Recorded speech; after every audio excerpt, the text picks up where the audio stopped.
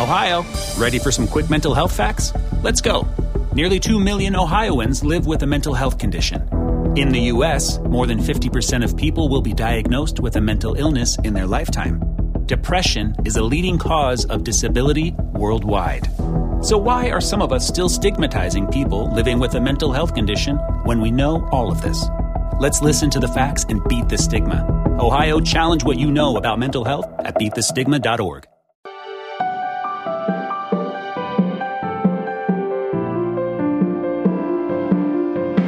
Hey everybody, welcome to episode 42 of Waking Up to Narcissism. I am your host, Tony Overbay. I'm a licensed marriage and family therapist, host of the Virtual Couch podcast, and I am joined on his second appearance on Waking Up to Narcissism by my pal Nate, associate intern Nate Christensen. Yes, sir. Welcome aboard. Thank you. So you are an associate professional associate. You're a pro. It's a mouthful. Yeah, you are an associate professional clinical counselor. And as if that wasn't enough, the BBS, which they handle all our licensing stuff, decided they'd like us to put registered at the front of that too. Okay. So registered associate professional clinical counselor. Yeah. Oh, that is okay. That's a lot. Congratulations. Thank you. And I'm a licensed marriage family therapist. So I'm one word less. Right. When I get licensed, I can throw registered out the door. So. Oh, yeah. Okay, exactly. Was on before we just looked this up, and it was episode 25, and it was the neuroscience of narcissism, which we were also looking at the stats, and it's kind of mind-blowing to see the reach of these episodes. And that one was really good. And as a matter of fact, I'm remembering right now, I got a transcription of that one because we just talked about so much that had to do with narcissism and the brain. And I don't think I ever did anything with the transcript. So if anybody is interested in a transcript of episode 25, then just reach out to me at contact@tonyoverbay.com or through my website, and I will get you a copy of the transcript.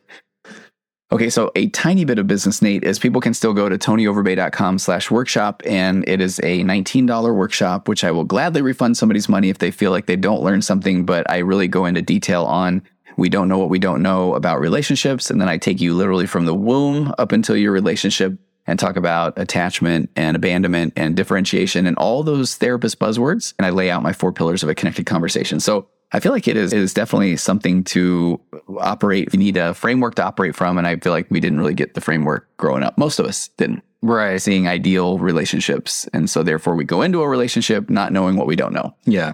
So tonyoverbay.com/workshop. And speaking of workshops, Nate, I did not let you know that I'm going to put us on the spot and let people know that we are working on an anxiety workshop. Yes. And we don't have a date yet, but stay tuned for that. So if you like Nate's vibe, so it'll be a lot of smart things. And Nate's really good at laying out, here are some steps and things to do, as well as where anxiety comes from. And I will provide the comic relief and the forum from which we launched the Nice. Okay. So that'll be coming up soon. So let's get into today's topic. Today's topic, we're talking about what I refer to raising your emotional baseline. It is also the topic of self-care. And this has a little bit of an origin. It has an origin from something that I like to talk about often on the Waking Up to Narcissism podcast. And also I received an email that I thought was just perfect timing. And Nate and I really enjoy doing podcasts together. So we were looking for a topic to cover here. And let me start by the email, and then I'm going to talk about how this fits into something that I refer to as my 5 rules of interacting with the narcissist in your life. Actually, I realize I don't have a clever title. I've got my 4 pillars of a connected conversation, but I just have 5 things that I often talk about. And that is 5 things about narcissism. So we'll get to that in a second. So here's the email. It says, Tony, you mentioned in your narcissist podcast number 41 that you're planning to do a podcast on what is self-care. And she has in all capitals, thank you. So she is yelling.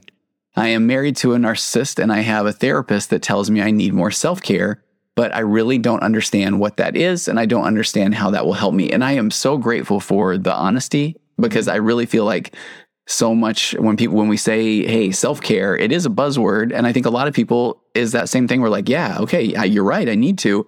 And I feel like they're almost too embarrassed to say, I don't even know what you're talking about, and I'll go Google it. That sort of thing. So then she goes on to say, I try to exercise a few times a week because I love it. And I think that is self-care, but exercise in general helps everyone. So I'm guessing that's what I should do. Anyway, thank you, Tony. Your podcasts really help me. Sometimes I'm actually scared to listen to them because I know I don't have the courage to do anything about it. You really helped me feel okay about myself. So thank you. And the only reason I left the second part of reading that was not so that people would hear somebody give me validation. Right. But I really want to address that what we're going to talk about today is, sure, you can run marathons, you can get manicures and pedicures, that sort of thing. But even the fact that this person is listening to a podcast and the fact that they sent me an email and said, what is self-care? I believe is a form of self-care. And that was something that I hadn't really thought about before, because I think I was really coming a lot from the, hey, everybody just go run a marathon and then that'll do it. Yeah. I mean, from that standpoint, I've never done self-care. Okay. And I've done 150 of them, and I'm none the better for that. Maybe some knees are getting a little bit shaky over the years. So we've got that set it up, and I'd forwarded that email to Nate, and Nate just said, man, that is perfect for the podcast question. And so then, and I told Nate he's going to have to sit back for a little bit of story time. That's okay. So I have 5 rules. I really do need, if somebody can name these for me, but I have 5 rules of interacting with the narcissist in your life. And I'm not talking, it doesn't have to be your spouse. It could be the narcissistic employer, the narcissistic entity or institution you're involved with. It could be the child, the parent. And Nate, I don't know if you know this story. You can act amazed when I say this, okay? So I can get the validation.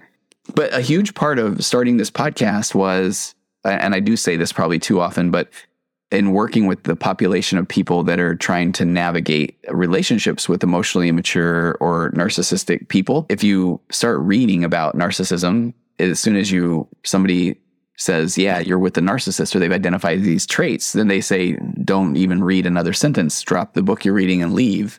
But then I feel like that isn't real life, because people have commingled finances, they have families, they have communities, religious communities, they have kids, and they have their own stuff they bring into the relationship. So while they truly may be in an abusive narcissistic relationship, and it seems like easy to anybody else observing that to go, I know it's not that easy. So I really wanted to try to work with, meet people where they were at. And which is interesting though, because you're doing more couples counseling as well. And somebody brought this up to me the other day, that couples counseling, when there's emotional, physical, verbal abuse, is considered just like contra-intuitive, so it can be a really bad negative thing, because the person can leave counseling and then their spouse can even be more angry. So I just want to acknowledge that, because a lot of times people will say, okay, maybe he's narcissistic or maybe she's narcissistic, but I hear these podcasts and I hear some examples of ways to maybe communicate. So we're going to go try therapy. And I understand that is probably part of the ruling out process, that sort of thing. But just know that there is a good chance that couples therapy could not go well. And then you may even have to advocate for yourself more, which is probably a whole other episode, because we could talk about how a therapist recognizes personality disorders or narcissism, that sort of thing. I felt like I came up with these 5 rules of interacting with a narcissist. And this is interesting too. At one point I was interacting with a book publisher, and I shared these 5 things, and I really wanted a book deal. Okay. And so they kind of had suggested that what would be good is to lay out these 5 things, and then at the end of the book say, surprise, if you do these 5 things, why would you want to be in this marriage? Almost as if because lead the person down to the end, and then here's the gotcha. And I said, I can't do that. I want to say, okay, let's do these 5 things. And I want to, again, meet somebody where they're at. And if they feel like they want some direction in the hopes that their marriage may be salvageable, then I have to meet the person where they're at, because who am I to then say, well, that's ridiculous. I don't really know who that person is. First one was raise your emotional baseline, self-care, what we're going to talk about today. And that's because I really feel like you need to be in as good of a place as possible to be able to interact with and deal with what is ahead of you as you start to differentiate, stand up for yourself, that sort of thing. And then I'll just breeze through the next ones. I say get your PhD in gaslighting, because I'm still almost surprised that people don't understand the concept of gaslighting with how much it is talked about. But then I realize if you are in a pretty healthy relationship, it's not a concern. I say disengage from unproductive conversations, because when people start to recognize that they're in an unhealthy relationship, I was shocked when I would hear that some of the conversations that people get roped into or caught up in go hours and hours. And then I say learn to set healthy boundaries, because if you are going to get out of these unproductive conversations, you recognize gaslighting, and you've got your emotional baseline high, then you're in a better position to be able to say, hey, I'm going to leave if you talk to me that way, that sort of thing. And then the 5th one is really the kicker, where it's understand that there's nothing that you will say or do that will cause them to have the aha moment or the epiphany. That has to come from their own I know we've got a lot to cover today. So I was going to say, Nate, your thoughts on the 5 things? I like them. Anything stand out? It's interesting as you were talking about all of these, I was thinking about like the brain and where it comes from and why it's so hard to do some of these things. Well, give me a couple thoughts. Yeah. Well, I think there's one big thought, which is like we come from a tribal environment where, we may be one of 100 people. And if we're the number 100 out of the 100 people and there's a famine, we're dead. Okay. So this is why I like Nate. We have been incentivized to try and cooperate with people because survival was based on that. And so, we can be working with a very difficult person, but because of where our brain comes from, hey, you better work this out or they're going to kick you out and you're going to die. Wow. Because being alone was death. Yes. You couldn't survive. I mean, there were predators. And it was over. And so, I think understanding where the brain comes from can kind of help us understand. It doesn't seem like it's being very rational. Well, it's very rational from where it came from. From a don't get killed device. Exactly. Yeah. That's okay. I like that because the person who's number 1, or if you're dealing with that alpha dog, I was going to say alpha male, but it could be alpha female, either one, that person is not afraid of being booted out of the tribe because they are exerting so much control that they will control that tribe. It's their tribe. They decide who goes. Wow. Whoa. And now we get into the scapegoat child, the golden child, the what have you done for me? Man. Okay. Ladies and gentlemen, Nate Christensen. I appreciate that too. And so then when you've got the pathologically kind, maybe more empathetic person that is trying to work things out and it's coming as a survival skill, they're going to do that almost to the death, which is part of a trauma bond. Yeah. Wow. Okay. No, I love that. I mean, it breaks my heart. I find myself saying that often in sessions with some of the people that share what they're going through. And I'm like, man, I so appreciate that. But I'm sorry people are going through that. Yeah. So today we're talking about raising your emotional baseline, self-care. I'm going to give one quick more story time, and then we're going to get into some practical things and Nate's going to talk about a concept that he likes a lot called the wellness model, which I'm excited to hear. So very brief example of where the emotional baseline came from. And I have a couple of podcasts on this over on the virtual couch. And I think I maybe even did one on waking up to narcissism early on. But long ago, I was a fairly new therapist and I'm working at an agency, a nonprofit. And I had a gentleman in my office, and he really did seem like one of the kindest people I've ever met. He was involved in the medical industry. And his spouse, his wife, seemed incredibly narcissistic. Now, I had no idea what that meant at the time. And I look back on that now, and it breaks my heart because I was doing things like, well, have you tried saying things nicer? And at one point, I think we even had him write a letter, and I think she literally ripped the letter up in front of him. And so here was a guy that was doing all that he could in the relationship. He was a provider. He was, he was in the medical field. He wasn't encouraged to talk about it. He was a very, very controlled person. And so one of the things I thought was really cool was he would say, and I was really getting heavily involved in the ultra running world at that time.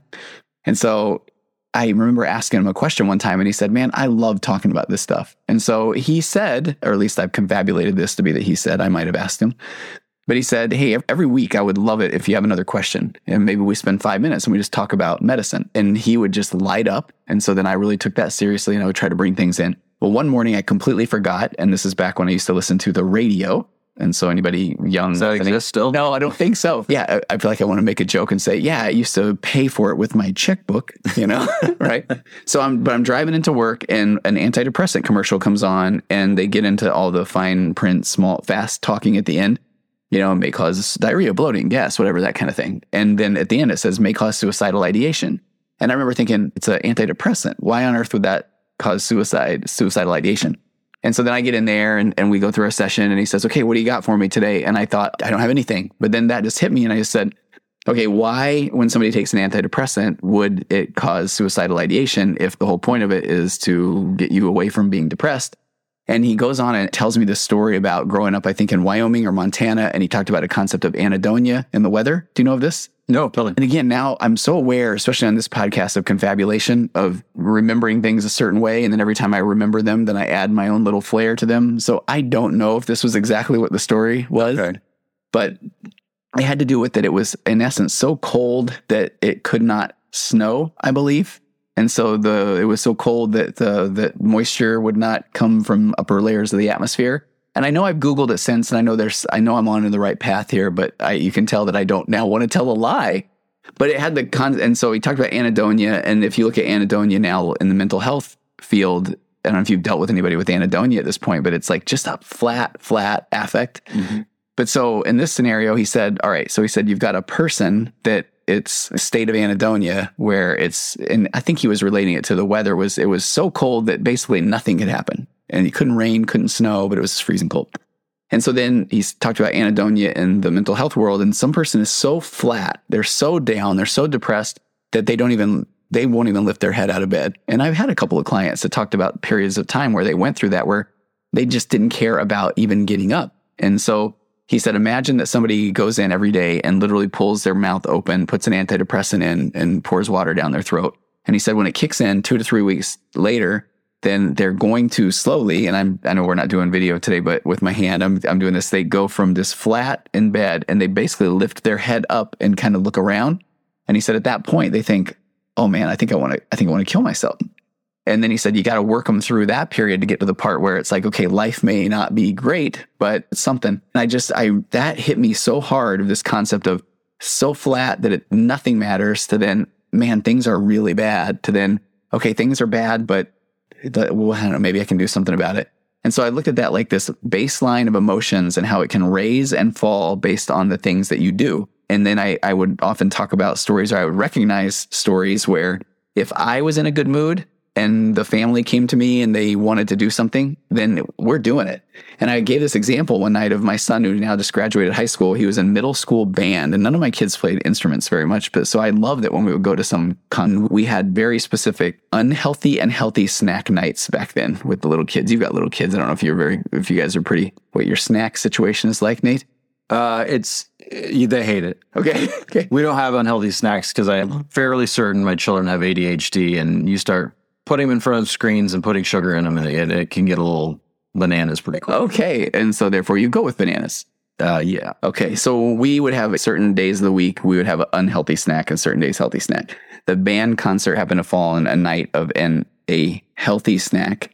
But I was so happy that my son had played this in this concert that then I think one of them said, any chance we can get frozen yogurt tonight? And I'm like, of course we can, because I'm flying high. Mm-hmm. So my emotional baseline was high. And so then all of a sudden it's like, everything is great. There are no problems. My son can play whatever the instrument was. I've forgotten now since. And we're going to eat unhealthy snacks. And so then it was like a couple days later, and it was again an unhealthy snack night. And I think I'd come home a little bit crabby for work. I was probably paying some bills, whatever was happening. And then he said, hey, you think we can get yogurt tonight? I'm like, bro, come on, man. Really? It's a healthy snack night. And I just watched his face just go, oh. And I just felt like, man, I'm feeling bad. And now that doesn't mean that if I would have been feeling good, we're doing it again. But my emotional baseline really, the same thing is hitting us on a day-to-day basis, but how we respond, I feel like, has a lot to do with where our emotional baseline is. And so when I'm working with somebody, a client that may even be coming in and they are absolutely depressed and they feel like they can't find a job, they don't want to go out and go on dates or interact with people. And then I feel like, man, I want to say all the things like, well, you should, or do it, or invite, all those things. But sometimes I feel like with the emotional baseline theory, I'll say, what do you like to do? And I remember one of the first people saying he likes to read. And he was also struggling with his faith. And so he said, but if I read, I need to be reading some just deep spiritual tome. And so I said, what do you like to read? And he said, legal thrillers. And so I said, do it. And he was like, yeah, but I got so many other things to do. And then it's basically, are you doing those things? Well, no. And then this one really is and he lives happily ever after a moment where he read a little John Grisham for 30 minutes. That bumped his baseline up enough to go out on a walk and with his dog. And he was working from home, and then he would come home, and then he could jump on his computer and get some things done. So then I just really feel like all of that solidified. So self-care, when I talk about it, is do something you enjoy. And people will often feel like, yeah, but I have these other things to do, but are you doing them? So if you do the self-care stuff, it'll put you in a position to be able to do the things that maybe are more important to you. Yeah. And then last thing, then I want you to talk about wellness model, and then just praise and adore me for this story that I've told you here. I'll probably edit that out. But I feel like I work with so many moms that are starting to feel overwhelmed with kids and that sort of thing. And so they will feel like I can't put myself first because I got to be there for my kid. But I will often say that, okay, but if you practice self-care, then that makes you a better, now fill in the blank, mom. There's our whole setup today, which has probably taken, 20 minutes. Perfect. I know, right? Yeah. A nice base. Yeah. Yes, exactly. Okay. Now, Nate. Okay. So is this where you want me to share the wellness model? Yeah. Okay. First of all, any And I would honestly say if you feel like there are holes there in the emotional baseline or things that you see could be a challenge even with that. Okay. We'll start with just laying out the wellness model. Okay. So I like to use the acronym POSES, which is like a flower? So it turns out it's not a flower. I thought it was a flower. I was about to Google it. Yeah. It's apparently a bundle of flowers, but pocket full of posies. Yeah. Doesn't make sense when you realize that. No. I told my wife, and she's like, "You're a liar." She looked it up, and she was like, "My childhood has been ruined." Yeah. Okay. So posies. Okay. So that's what I use as an acronym, and so the P is physical. Okay. So we have physical needs.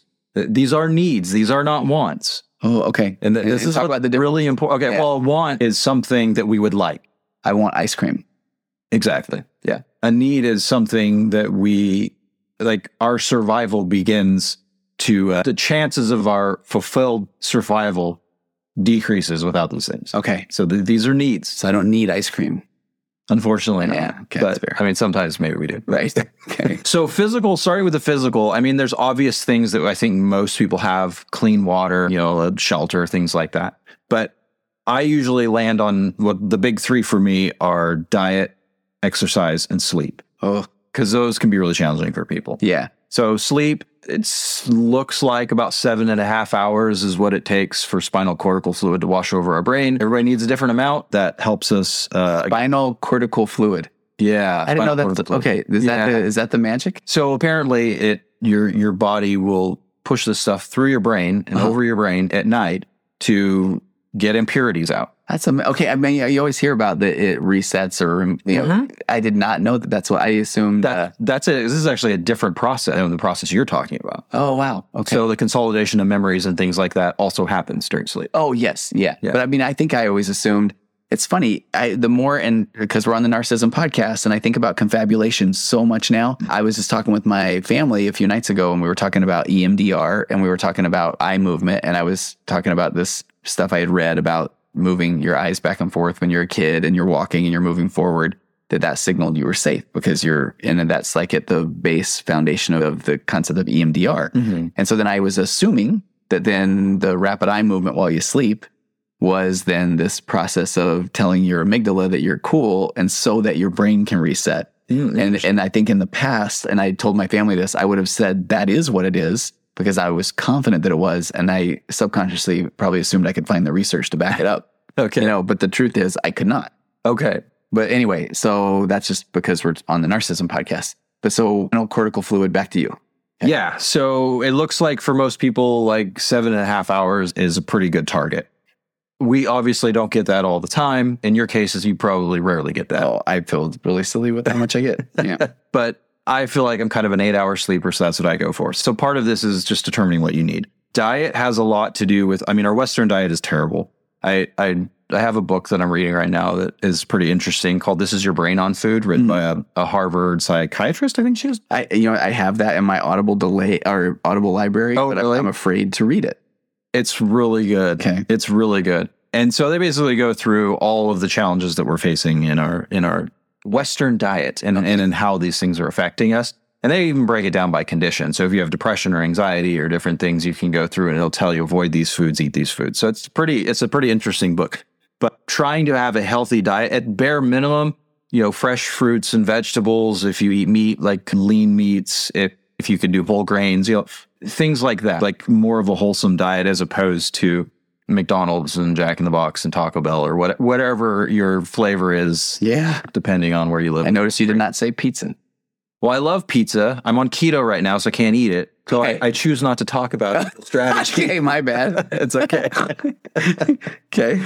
And then exercise is the other one. And you mentioned marathons. Looks like you get a benefit if you just exercise 2 days a week for 20 minutes. Okay. I mean, you don't have to kill yourself, but there's actually a point where you can over-exercise. Yes, You've probably experienced that. I mean, honestly, I have not, but but in that ultra running world, I am shocked. Thinking everything from adrenal fatigue to hyponatremia to, chronic muscle fatigue. There's so many things that people do. For me, I feel like my sweet spot is 3 to 5 times a week for 45 minutes to an hour. Mm-hmm. That's what I feel like I like. I prefer strength training over running. But again, you just have to kind of figure out what you need. So that's the physical. Okay. So the O in Posies is occupational/financial. Do you have enough money to pay your bills? Do you have a job you feel valued and that feels fulfilling? Do we all have jobs that we love? No. But do we at least feel like we have input and value and things like that? Does our boss treat us terribly? So these are things to consider when we're talking about like our overall wellness. The first S is social. Okay. And social has more to do with, do we have friendships, close relationships with people? Maybe you have a relationship that's not working so great if you're listening to this podcast, but do you have family, other family, and do you have friends and things like that? Quick side note on that. One of the interesting things about close relationships is that it releases what is sometimes called the love hormone, oxytocin. Okay. So one of the things that I recently learned about oxytocin is oxytocin actually reduces amygdala functioning. Oh. The amygdala is our fear center. Yeah. It's highly associated with both anxiety and aggression. If anything you can do to reduce that causes us to feel less anxious, less fearful, less angry. I see what you're saying. So people that have wide friend networks, that have close friendships, I mean, there's so many benefits to it, even beyond that. But I thought that'd be helpful. That is. Throw out here. And it's funny because I feel like maybe it's because this is the Narcissism podcast. But then I think of ways that people can then almost manipulate through the cuddle hormone. Mm-hmm. And because then someone hugging could then suppress the amygdala. Mm-hmm. Okay, that's fascinating. Yeah, it is really interesting. So the I is intellectual. Do we read things that are maybe helpful to our life? So it could be like self-help books. Do we maybe occasionally take classes? Do we do things that challenge us or stimulate us mentally? Our body is use it or lose it. So we can do things for ourselves mentally, just like physically. The E is emotional, and that's what we heavily focus on. And we'll talk a little bit more about what kinds of things are self-care. Well, and before you get away from the intellectual, give me your thoughts on, I mean, do you think those things that sometimes you see the apps that say brain games and do you feel like it's, hey, anything is better than nothing? Or I am a believer that anything is better than nothing, but I'm also a believer in like maybe a good, better, best scenario. Yeah. And so if you're always settling for better than nothing, maybe that's not even up to good. So you try to mix it up if you can. Yeah. Maybe you don't love to read, but you get a book and then tell yourself, I'm going to read 3 days a week and I'll play my little, Sudoku or whatever the other days. And it's about finding balance with self-care is totally about balance. One of the interesting things is you can look at some of these things that we need for self-care, and it can be way out of balance, which prevents us from dedicating time to some other things that we need.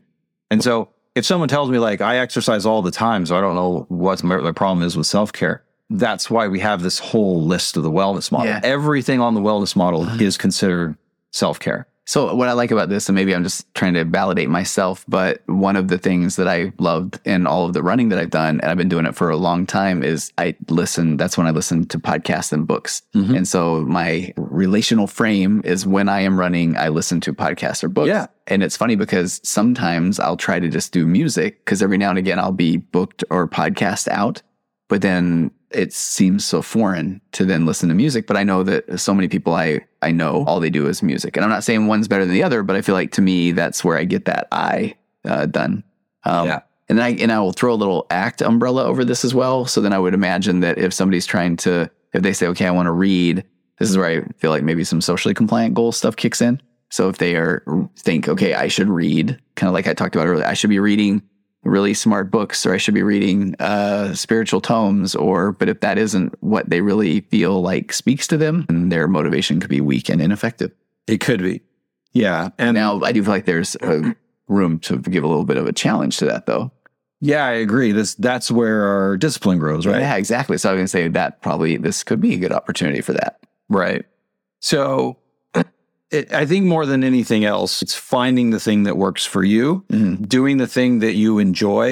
If you don't feel like you have the motivation, if it's not something you enjoy, with maybe the possibility of leveling up a little and experimenting in things that maybe you don't love as much. Yeah. but maybe feel like they might be even more beneficial to your life. Well, okay. And what I like about that, and I'm just kind of doing this off the cuff, but I feel like as people start to learn more about the wellness model, we're talking about raising your emotional baseline. Self-care is not selfish.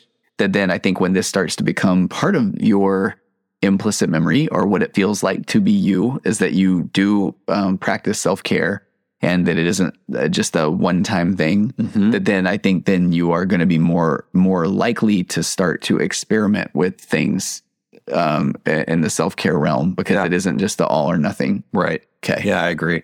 So the E, is it okay to move on to the E? Oh, absolutely. Cool. Okay. Yeah. So the E is emotional, and that's what we focus on with people, emotional management. At its core, it's, do I have hope?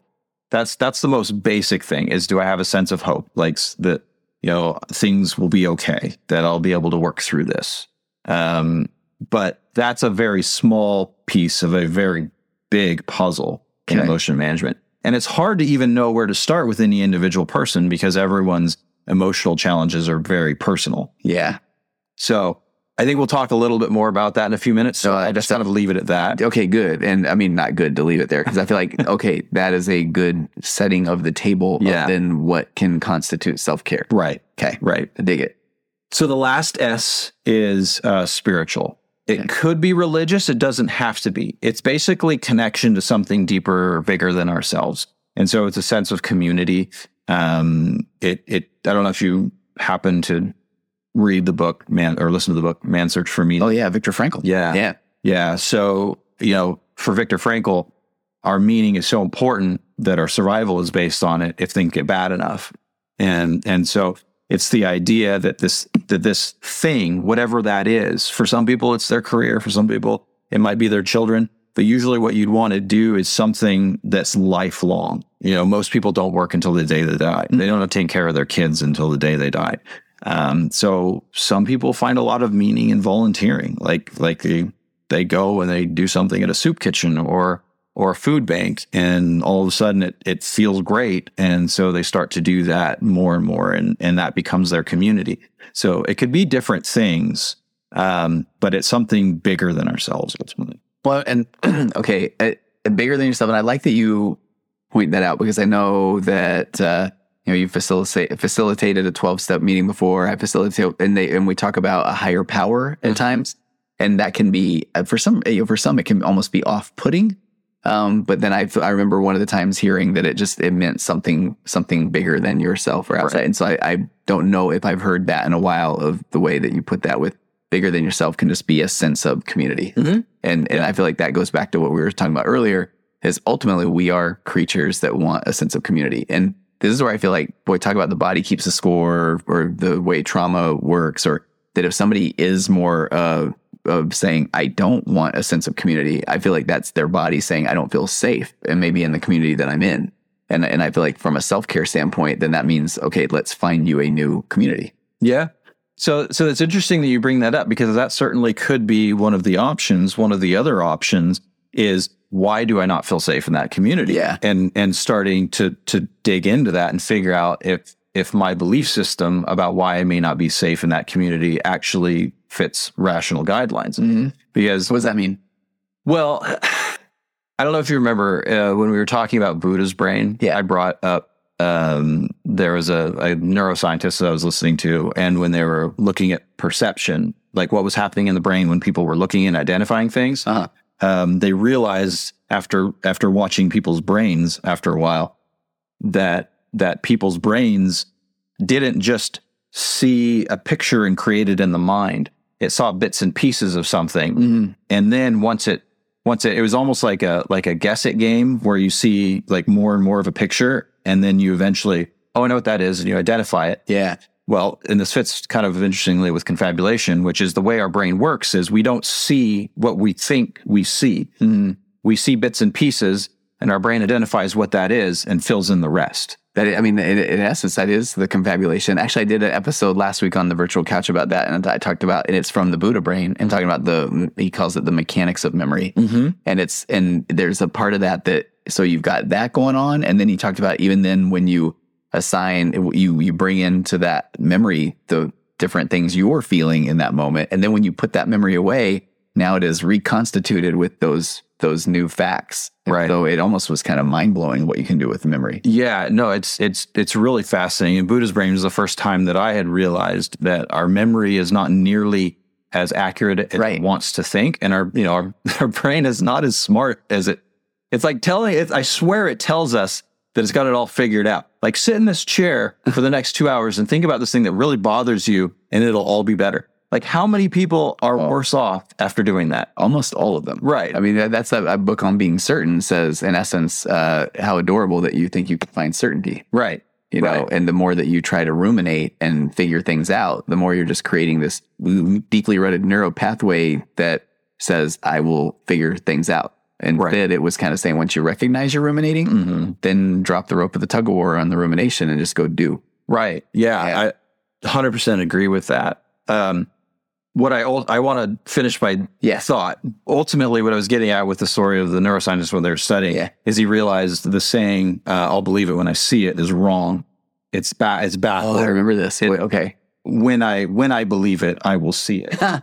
And so this applies in everything in our life. Forgot about that. And it's tied very much to the idea of confirmation bias, which is once I believe something, I accept everything that supports it and reject everything that doesn't support it. So if my belief is my community is dangerous to me, then I will see a dangerous community. And so the question is do we evaluate the community on whether it's actually dangerous to it, or do we just go find a new community? And so that's why I'm saying, like, I don't know the answer. Yeah. That would be something that'd be interesting to talk to somebody about and figure out if they, what are your thoughts about why the community is dangerous and this and that. So I like, I was about to look up this quote that just, I think it's one that I've talked about before, where it just says one of the strongest forces in the human something. I don't want to have to edit it out. Was that you'll return to your home base, or in essence, that this is where I talk about if you identify yourself as an addict, then you may have not acted out in months, but I'm an addict. So eventually, doggone it, found my way back to being an addict. Right. And so it's like how you identify yourself. And so the more that you identify yourself, or your implicit memory, or what it feels like to be you as somebody that takes care of themselves, then over time, that is who you are. Right. Okay. Right.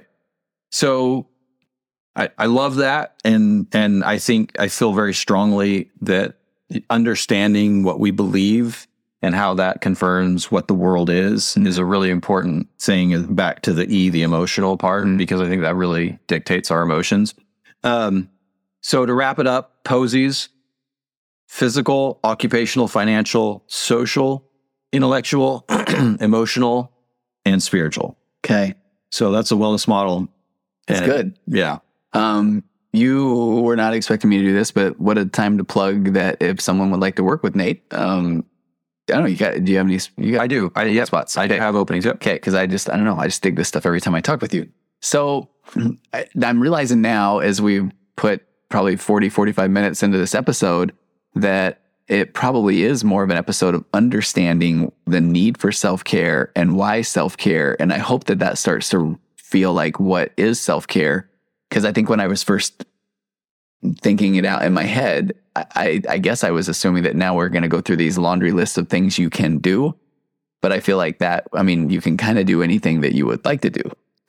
Yeah. Well, I would base self-care primarily around the wellness model. Personally, that's what I have done. Yeah. And just like for anybody that doesn't have any idea who I am, my background, I was diagnosed with major depressive disorder and generalized anxiety about 20 years ago. And I was on medication it was a little over 20 years ago. And I was on medication for about 20 years. So I just could not figure some of this stuff out. When I learned of the wellness model and I started making intentional changes, I'm not the most social person. I will own that. And I'm an introvert. So I gave myself excuses to not be social.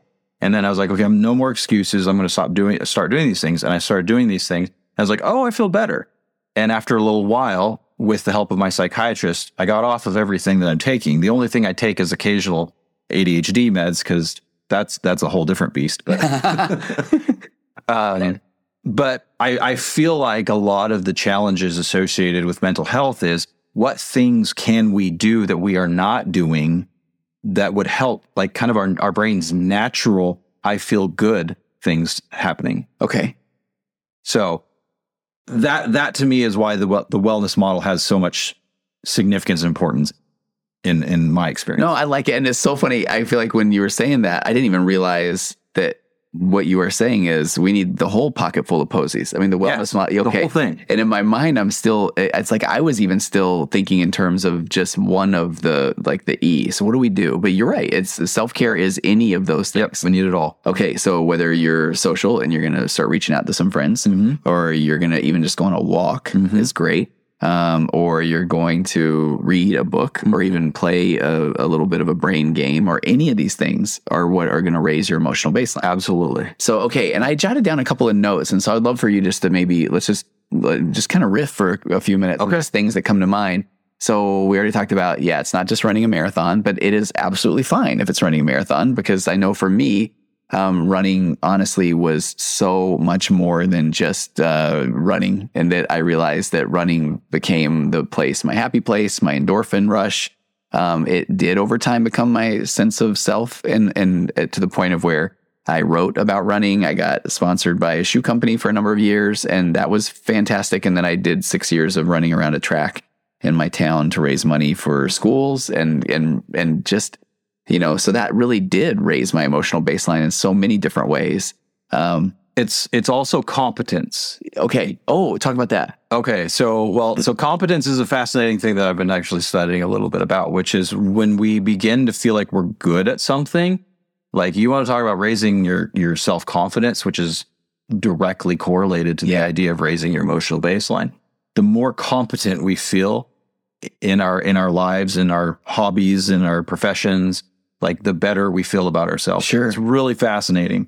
Well, and I think that on this podcast, I've talked a few times about the concept of healthy ego, and that it's based off of real accomplishments that you've put the hard work into. Yeah. And so then that healthy ego is it's a belief of something that's inside of you. So where that pathological defensive narcissism, or the opposite of healthy ego, is because of insecurities, I will pretend that I know everything. Right. And I will defend my fragile ego. And my ego is the width or thickness of a helium balloon, I believe was what Eleanor Greenberg calls it. Oh my goodness. So I put out there to a handful of people in some sessions the last few days what their ideas were about self-care that weren't running marathons or getting pedicures or manicures. You ever got a manicure or a pedicure? I've gotten a pedicure. Okay. It'd be weird to get a manicure. I can't imagine myself. I have ugly nails. Oh, they're not so bad. Throw me out.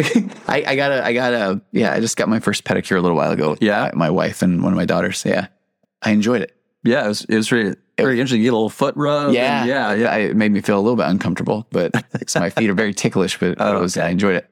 But I had a woman talk about she realized that self-care for her was just being able to say no to things.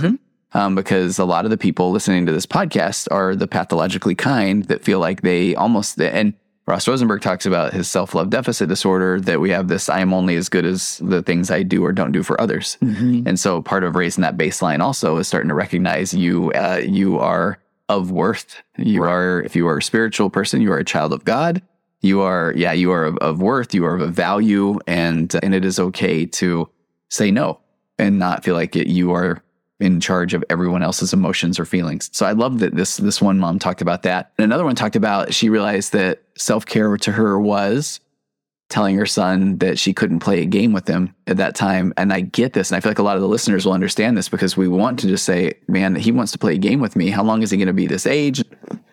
And so I need to play this game. I need to take advantage of this time. But if she felt overwhelmed that she would be short with him, that she wouldn't be in the present moment, and that would, have like a net negative effect. But then I thought what was really interesting is with that, so that self-care, saying no, then she realized from an accountability standpoint, was she really going to go take care of those things that were outstanding? And then she also had a tremendous amount of guilt that kicked in. So it just brought up a lot of other things that then she was able to be aware of. So it was kind of a nice experience. Yeah. And then I was also thinking a lot about, I almost feel like I've been doing a podcast series over on the virtual couch, because I talked about implicit and explicit memory, which, the explicit memory is what I did, or I remember how it felt, and implicit is basically the interior landscape of what it feels like to be you over this like residue of lived experience. So there are people that are, and go back to Man's Search for Meaning and Viktor Frankl, and he talks about all he had was basically the landscape of his mind or his thoughts at times, for, I guess you could say, from a self-care standpoint. just had to dream in a sense. Yeah. And so I feel like a lot of the people listening to a podcast like this are people that didn't even know that their relationship was not healthy. Maybe they never saw it modeled. Then they are able to start to put names to things. And then a lot of people then go on this just deep dive on listening to every podcast and YouTube video and read every book on narcissism. And so I feel like that is self-care. It would fit under it's like information. Oh, yeah, intellectual. Yeah. Intellectual, yeah. I think that is self-care. And then one more that I also have a client that is in a position where she's a caregiver in a pretty unhealthy situation. And so she just dreams about where she wants to live someday. And it's funny because we're adults, but for some reason we feel like we can't admit to daydreaming of sorts. Yeah. And so she said that she'll spend a lot of time now just looking across the country and looking at home prices, and she's enjoying it. Yeah. And so that is self-care. Yeah. Part of the E. Yeah, exactly. Right. Yeah. Okay. So I don't know, what comes to mind for you? So, well, the first thing I would say is self-care is probably doing those things that we know we need to do, or maybe we don't know, but we're learning it would be good for us to do. I hate using the word should. I know, right? I know. I've got that one tainted. That one likes to be should on. Yeah. But we're talking about the good kind of shoulding. Yeah. Yeah. And I want to see while we're recording, we're doing a live transcription. It says shooting. Oh, I was like a little worried about what swear. Yeah, I don't know. I don't know if it swears in the transcription. Okay. Okay. All right. So you're all right. Yes. So ultimately, it's doing the things in our self-care routines that we're not that good at. Again, based around the wellness model. So some things we've got nailed, other things we're struggling with. And usually it's increasing in those areas that will help us. What's an example? Well, so I think for me, going back to my social problems, like I wasn't doing a very good job of socializing. I was pretty isolated. And, good grief. We're mental health professionals. Like people are isolating. We know what's going on, but somehow it's okay for me, Physician, heal thyself. Yeah, exactly. So that might be an example. It might be fear of finding your community so you don't ever do that. I mean, you can go on, oh my goodness, what's that app where you can go find... Oh, Just Serve? No. What do you think about? There's an app that actually I wrote down, but I have it on a different piece of paper because I'm ADHD. And because you still use paper, Nate. We were talking about this before we hit record. Yeah. Nate has literal paper and pencils. Yeah. Yeah. So there's some apps and websites out there that will connect you with people. Oh, like Meetup. There we go. Yeah. Yeah. And maybe that's your community. Absolutely. Yeah. It's funny, before the pandemic, and it took me a while to stop talking about Meetup, but I had a couple meet and fall in love at a Meetup board game. Nice. I've had people do meetups for hikes, meetups for musicians. And yeah, those Meetup groups were pretty cool for a while. Yeah. I think they're back. Yeah, they are.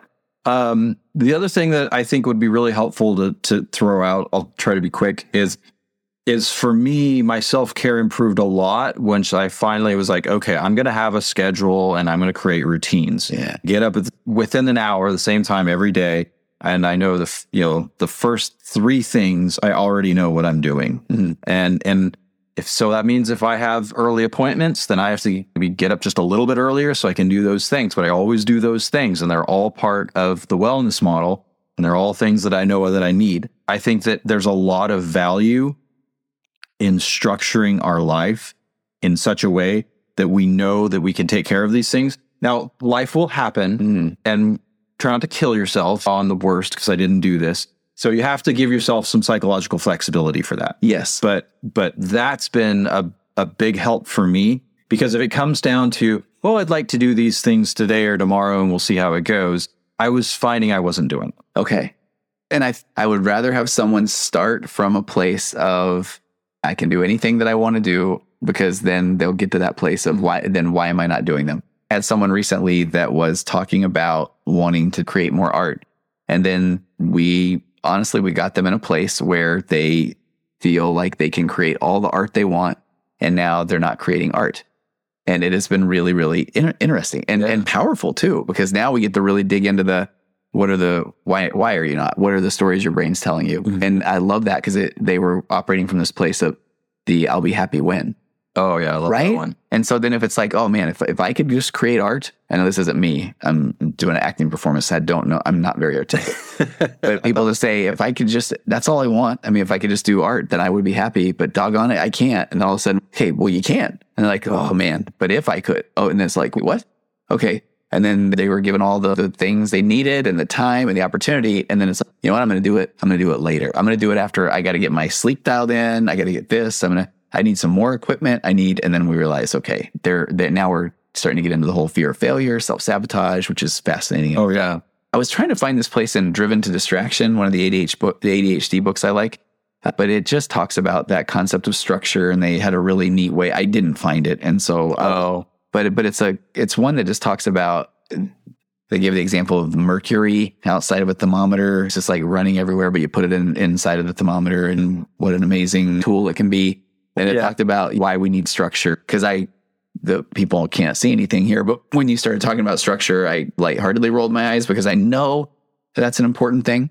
But then as you were saying it, I also know that when I talk about running, I'm on year 25 of getting up every day. And so instinctively I got a routine going, listen to a little something, get ready, go on the run. It's such tell me if I'm making this up, because I don't know if I really have data behind this, but again, I've assumed that I have data. Okay. And that would be the concept that if you have that kind of structure every morning, that it is going to lead to most likely less anxiety, because you just get up. How many times do you work with clients that they have a hard time getting out of bed? They're not even sure what they want to do. And so they may even go to bed anxious the night before because they don't even really want the day to come tomorrow. Yeah. So I couldn't give you the exact data. I 100% believe that because to me, being someone with generalized anxiety, my anxiety is this fear of the unknown. Yeah. If I have known things, it doesn't feel, and especially in the morning, you get up, if you do a few things, you feel good about getting things done. And you're like, oh, I can go do some more things. Yeah. Getting up and being like, well, I don't even know what to do. For me, it was like, that would bring anxiety on. Totally. And then if you had a pattern of that, then the night before, I don't even want to go to bed. Yeah.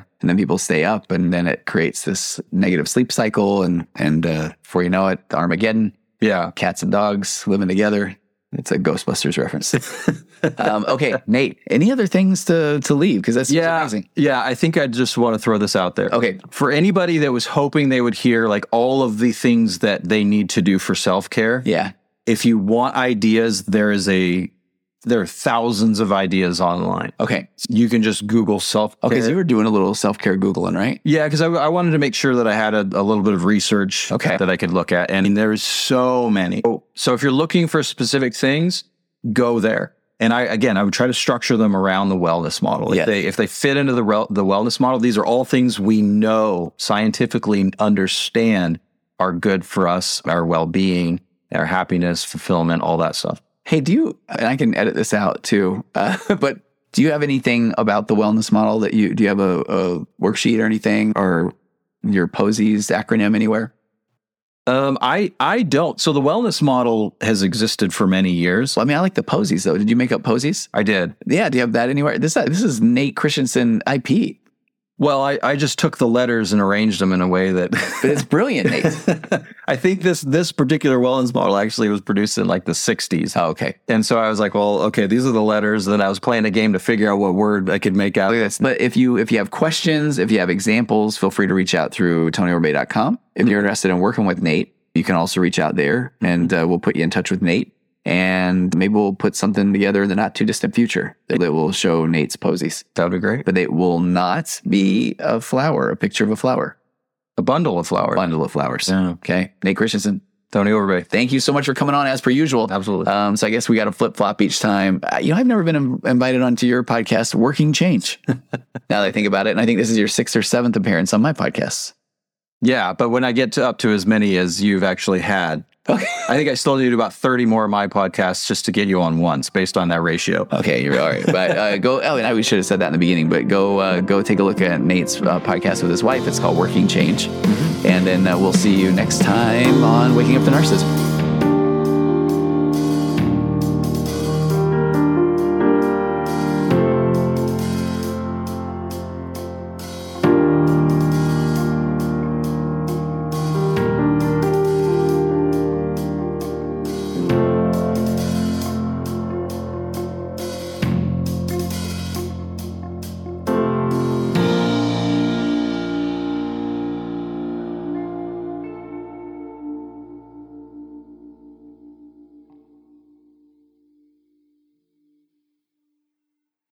Save big on brunch for mom, all in the Kroger app. Get 16-ounce packs of flavorful Angus 90% lean ground sirloin for $4.99 each with a digital coupon. Then buy 2, get 2 free on 12 packs of delicious Coca-Cola, Pepsi, or 7-Up, all with your card. Shop these deals at your local Kroger today, or tap the screen now to download the Kroger app to save big today. Kroger, fresh for everyone. Prices and product availability subject to change. Restrictions apply. See site for details.